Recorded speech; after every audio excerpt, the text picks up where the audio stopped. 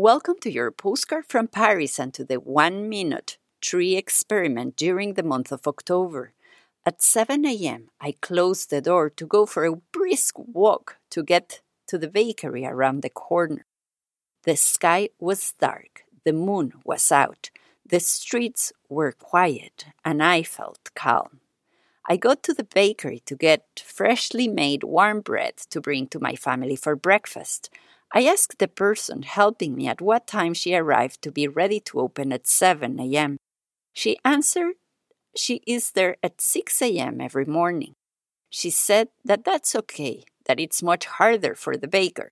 He has to be there between midnight and 1 a.m. to make the bread so that it's ready on time. I thanked her and said goodbye.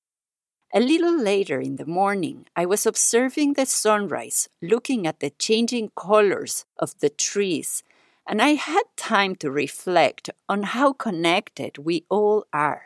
The baker who starts working at midnight, the person who sells the warm bread early in the morning, and then me collecting the bread to put it on my table to share with my family as they start their day.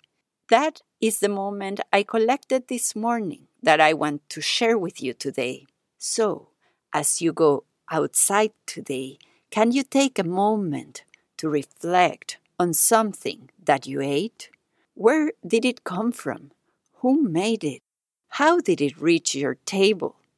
Did you have time to savor it?